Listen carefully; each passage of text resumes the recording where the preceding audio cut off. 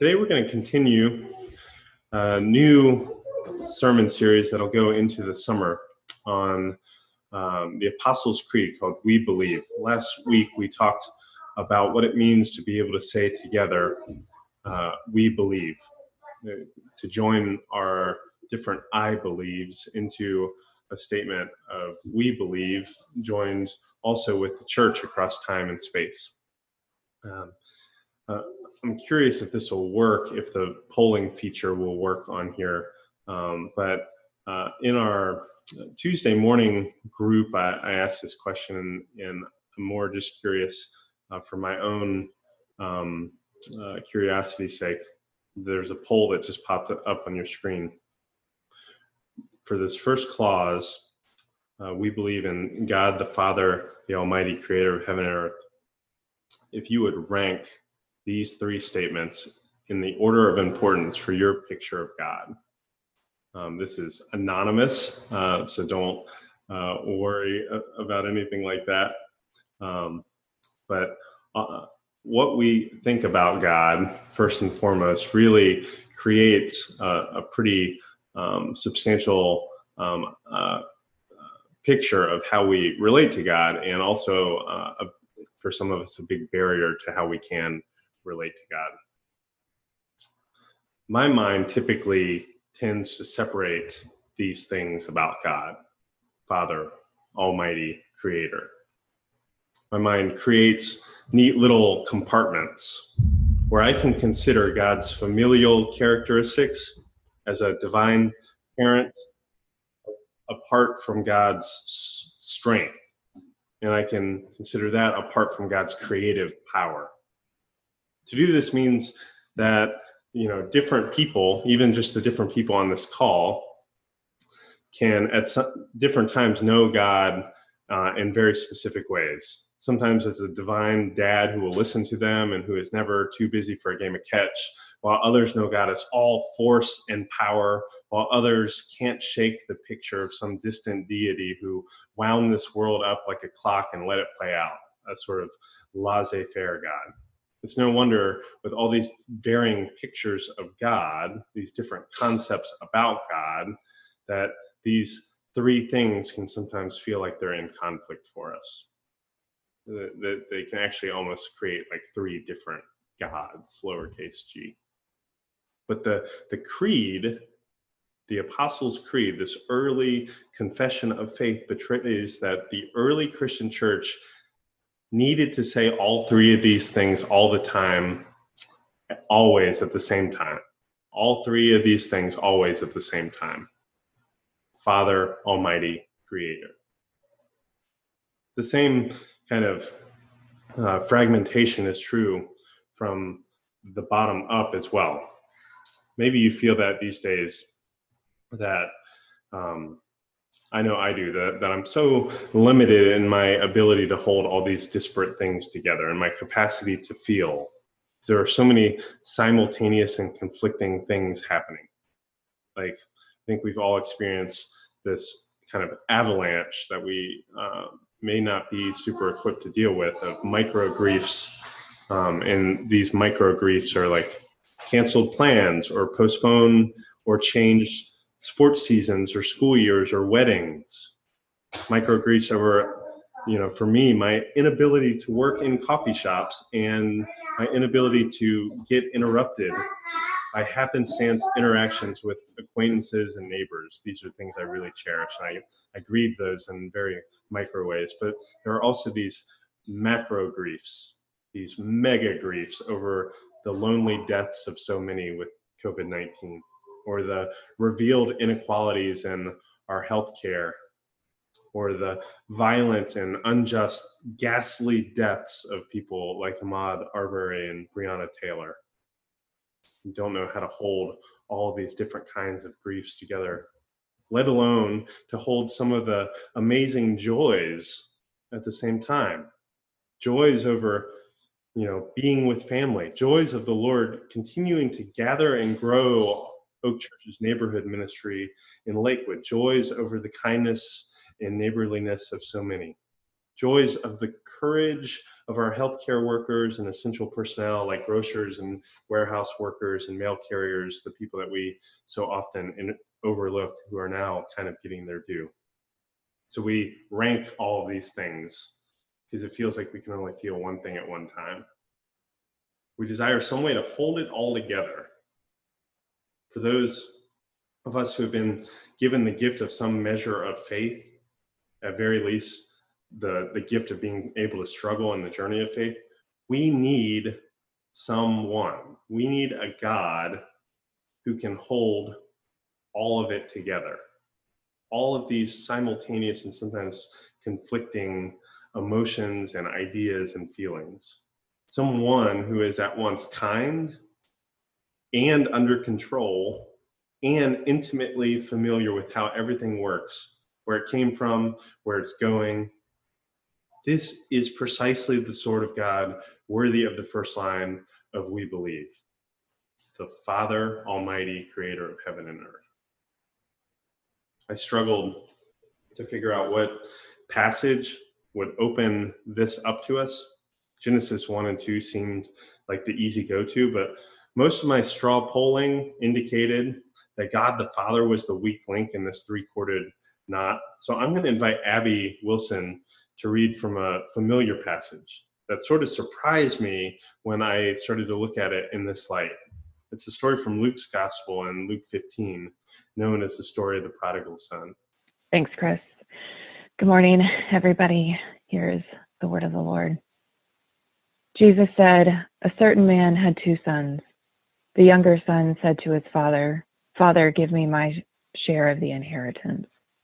Then the father divided his estate between them. Soon afterward, the younger son gathered everything together and took a trip to a land far away. And there he wasted his wealth through extravagant living.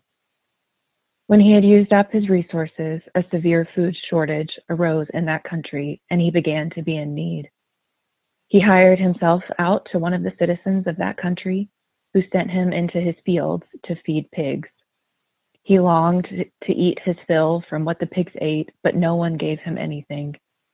When he came to his senses, he said, 'How many of my father's hired hands have more than enough food, but I'm starving to death? I will get up and go to my father and say to him, Father, I have sinned against heaven and against you. I no longer deserve to be called your son. Take me on as one of your hired hands.' So he got up and went to his father. While he was still a long way off, his father saw him and was moved with compassion. His father ran to him, hugged him, and kissed him. Then his son said, 'Father, I have sinned against heaven and against you.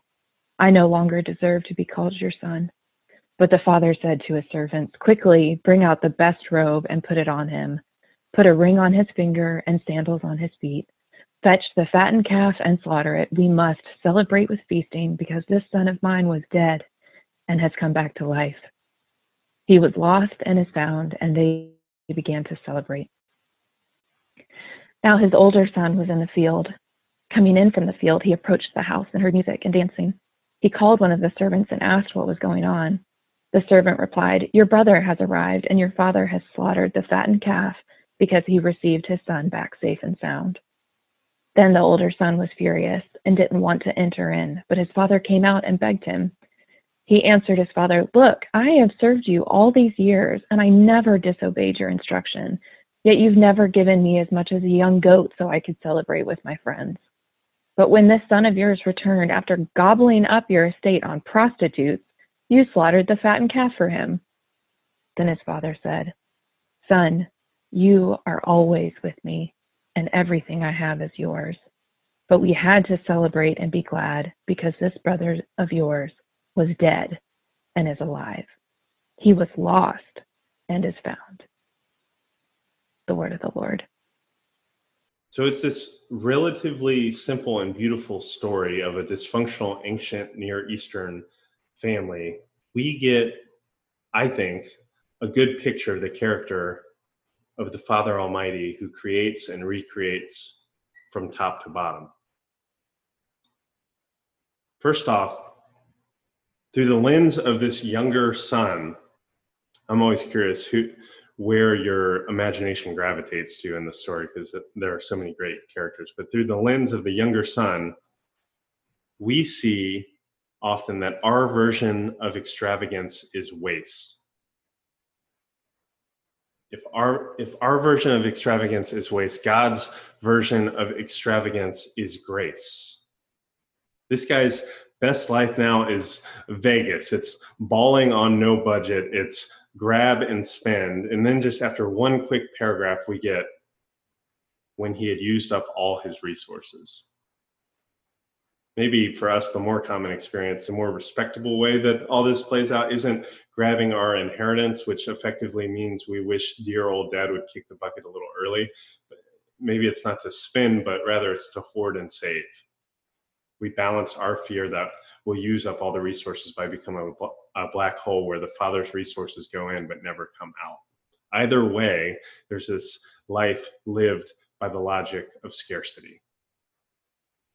But we're invited into the life of God, the Father, the Almighty, creator of heaven and earth, who never uses up his resources. God doesn't create out of some lack or need. God doesn't relate to us out of some lack or need. God is grace in abundance all the way down. It's a sort of grace that provides and makes space for us. This story of the prodigal was kind of like the quintessential story for a really important and famous early saint, Saint Augustine, who is a North African bishop. And recently, Christian philosopher James K. Smith wrote about Saint Augustine, who took on this prodigal story as his own confession. And, Augustine had sown all sorts of wild oats and then found his way back to God. And so Smith sums Augustine's gained understanding, and he says about all of us, what we long for is an escape, not from creaturehood. What we long for is an escape, not from creaturehood, but from the fraught, harrowing experience of being human in a broken world. We're hoping for a place where the sovereign Lord can assure us you're safe here. And this hope for a safe home often happens amidst us sabotaging and creating all sorts of unsafety and all sorts of impossibilities for home. We're often our worst enemies in this, but God, the sovereign Lord, can assure us that we're safe here. Also in the story, secondly, we see just how solid the Lord's identity is as Father. Some have a really difficult time understanding God as Father. Maybe when you signed on today, you were kind of scared or you rolled your eyes that we were going to be talking about God as Father. Maybe that doesn't sound like very good news to you because of maybe your own brokenness in your relationship to or your experience of an earthly father. Father to you might mean emotional distance, or father means abandonment, or father means abuse. For that, I'm really sorry. In those circumstances, to say father is shorthand for patriarchy. It underwrites a sort of power that is scary and hurtful. For early theologians, knowing God as Father was important, but didn't have as much to do with gender in these ways that often bother us. God as Father doesn't mean that God is male as much as it indicates that God is the origin of all things. That's how these pieces of God as Father and God as Creator interlock together. In our time, in our discussion group Tuesday, anyone is invited. Hopefully Zoom will get their act together before Tuesday. But it was surprising for many of us in that group. It was surprising of how little in our reading, which is really heavy on patristics, focused on the things we often think about when we think of God the Father. Attributes like kindness and generosity and nearness, all of which, of course, are true about God, but many of which can shift through generations of cultural expectations of what a dad is. But few of those things figure in this sort of calculation that God is the Father, because at its core, fathers, by definition, just have to come before children. And like generationally, fathers are always before their children. And so the Father is there, God the Father is there eternally. God is there before us, but with the Son always. There is never a time when God was not Father. You need to stay with me here, because this is a little mind-bending, but it's really beautiful if we understand some of the implications and what this could open up for us. While the younger son in the prodigal story, sought and was pretty successful in basically unsonning himself, becoming not a son to his father, he would imagine himself more likely to become one of his father's hired hands rather than a son again. While all of this happens, the Father always remains the Father. Even when he's lost his son, the Father remains his Father. In a similar way, the eternal Father has always been the Father. There was never a time when God was not the Father of Jesus the Son, even before Jesus was born and became flesh. These grand theological ideas that are hard to wrap our minds around always have kind of a payoff. It means a couple things for us. First, it means that God's work in God's life, in God's love, always comes before us, always goes before us, is often hidden to us because we come to that game late. In the same way that our dads, however good or flawed they may be, they come before us. God, in God's infinite goodness, is our loving parent before we can even know it or understand it. God always comes before us.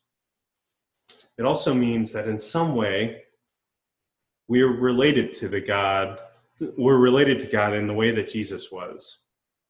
Again, we talked last week that the Creed doesn't so much teach us what to believe as it teaches us what sort of world we live in which belief is even possible. So we live in a world where God is fundamentally about family, in the ties of family. We are related to God the way Jesus is. The human Jesus becomes the invitation, and Jesus becomes the paradigm for us for how to be God's children. Jesus, and here's a plot twist in the prodigal story, is also our true elder brother. The older brother for all of humanity, who instead of, in the prodigal story in Luke, stands there with his arms crossed, Jesus instead joins in the party planning. Jesus talks us up to the Father and matches the Father's sprint step for step out on the road to meet us, to give us a robe and ring and sandals. The Father and the Son share compassion. They share a co-suffering with all of creation to bring it back to them, to bring them back to and beyond their former glory, to bring us home. As is often the case, the answer to an absent or abusive father isn't no father, but it's rather a good father. It's a father who is present, a father who loves us. In some ways, the prodigal story anticipates the problem we have with picturing God as Father in a world of family. The parable brings us into the drama. It helps us see ourselves either in the far country with the younger son or scandalized back home with the older brother. But what if God's relationship with the son is unbroken and not in conflict? What if they have the same mind and same heart, and the only reason the son would ever leave the father's side is because he is sent to do the father's work to expand the family business of bringing back lost ones? What if the Son was so intent to see this work through, done in the right way, that he'd suffer and die, because that is the furthest of far countries, and death is the max security prison from which creation needs to be sprung? And then what if the Son, raised by the Spirit, got to come back and be by the Father's side, not lost, but found, not dead, but alive? And only now Jesus comes with lost brothers and sisters who he's always been talking about, always sharing their needs and desires, always going out on and on about, and always sharing the slideshows of this long and difficult trip that he's come back from. And God the Father can't get enough of this. This is how God the Father Almighty can be important for us, even if our earthly fathers have failed or continue to fail us. This divine relationship, joined with the Holy Spirit, is at the very core of who God is, and thus who we are, and how we can live with joy and abundance and hope. So, since this is true, then when we talk about things like God's kindness, the ways that the best father we could imagine would be kind to us, God's kindness comes to us not just as an overflowing attribute, but because of God's eternal connection to us. Amy Peterson, who's a friend of the church and got to preach with us via Zoom in our Lenten season about lament, she talks about this sort of virtue of kindness of God, that God is kind to us because God made us to be God's kind. It's a funny etymology and play on words. God is kind to us because we are made as God's kind. We are created to be like God, and thus we share in God's kindness. This is a fundamentally family resemblance sort of existence that we share.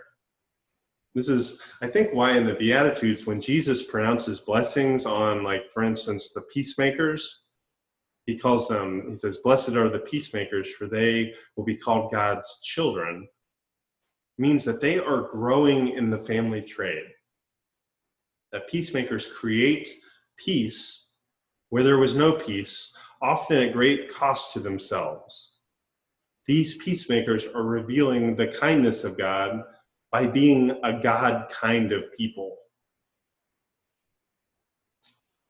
Whenever you talk, or whenever I talk or think about the story of the prodigal son, I can't not think of the world that Marilynne Robinson has created in her novels, Gilead and Lila and Home, and the forthcoming one called Jack. And in this Midwestern world, the Reverend John Ames kind of gets around this idea of God's kindness and why it comes to us. He says, "It seems to me people tend to forget that we are to love our enemies, not to satisfy some standard of righteousness, but because God, their Father, loves them. We are to love our enemies because God, their Father, loves them."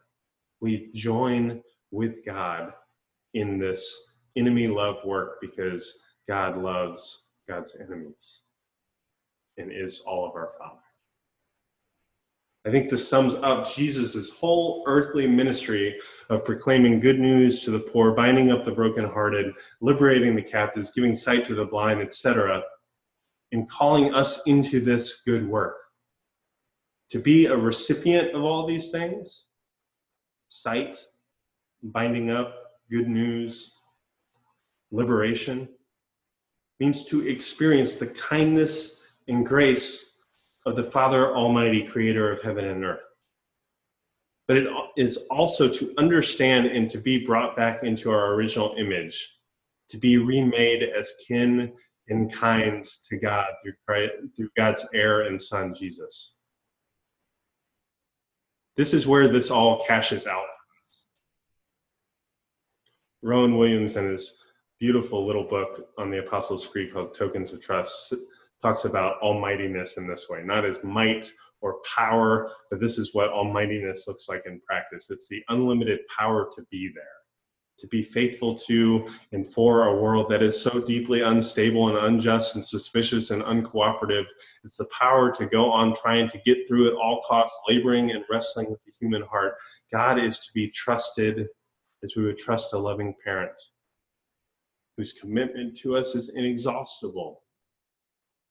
Purposes for us are unfailingly generous, in someone whose life is the source of our life and who guarantees that there is always home for us. So this is the good news. We declare this good news in the Creed. The good news is that this is my Father's world. Grow in this good news that God is invested in this creation. This creation that includes you and I, but doesn't start or end with you and I. As creator, God is the one who is the holder of everything. And God is the one who holds the possibility of home open to us, so come home. If God is the holder of everything, that means God is merciful and God is mighty, and there is no conflict between those two things, mercy and might. It means that there is nothing outside of God's vision or concern. It means even the darkness is not dark to God. It means that there is no conflict within God, even as we note all these little paradoxes, or maybe big paradoxes. We talked about that Tuesday too. There are just paradox after paradox when you start to get into the life of God. But maybe this sort of paradoxology, we'll call it, isn't a killer of faith. Maybe it's the goal of our faith. It's our goal to live into this held together, thoughts above our thoughts, ways above our ways. That's what Isaiah says about God. Sort of divine life.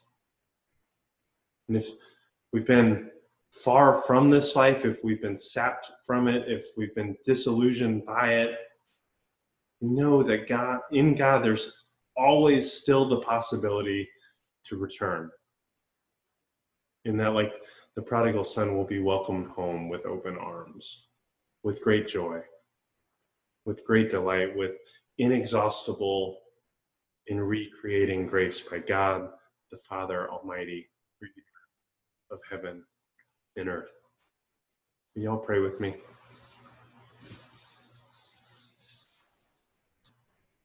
God, we thank you for surpassing our understandings and our expectations. We thank you for subverting our understandings and expectations, that you might come to us as a good Father, as an almighty one who holds all together, as the creator and recreator of heaven and earth and the new heavens and the new earth.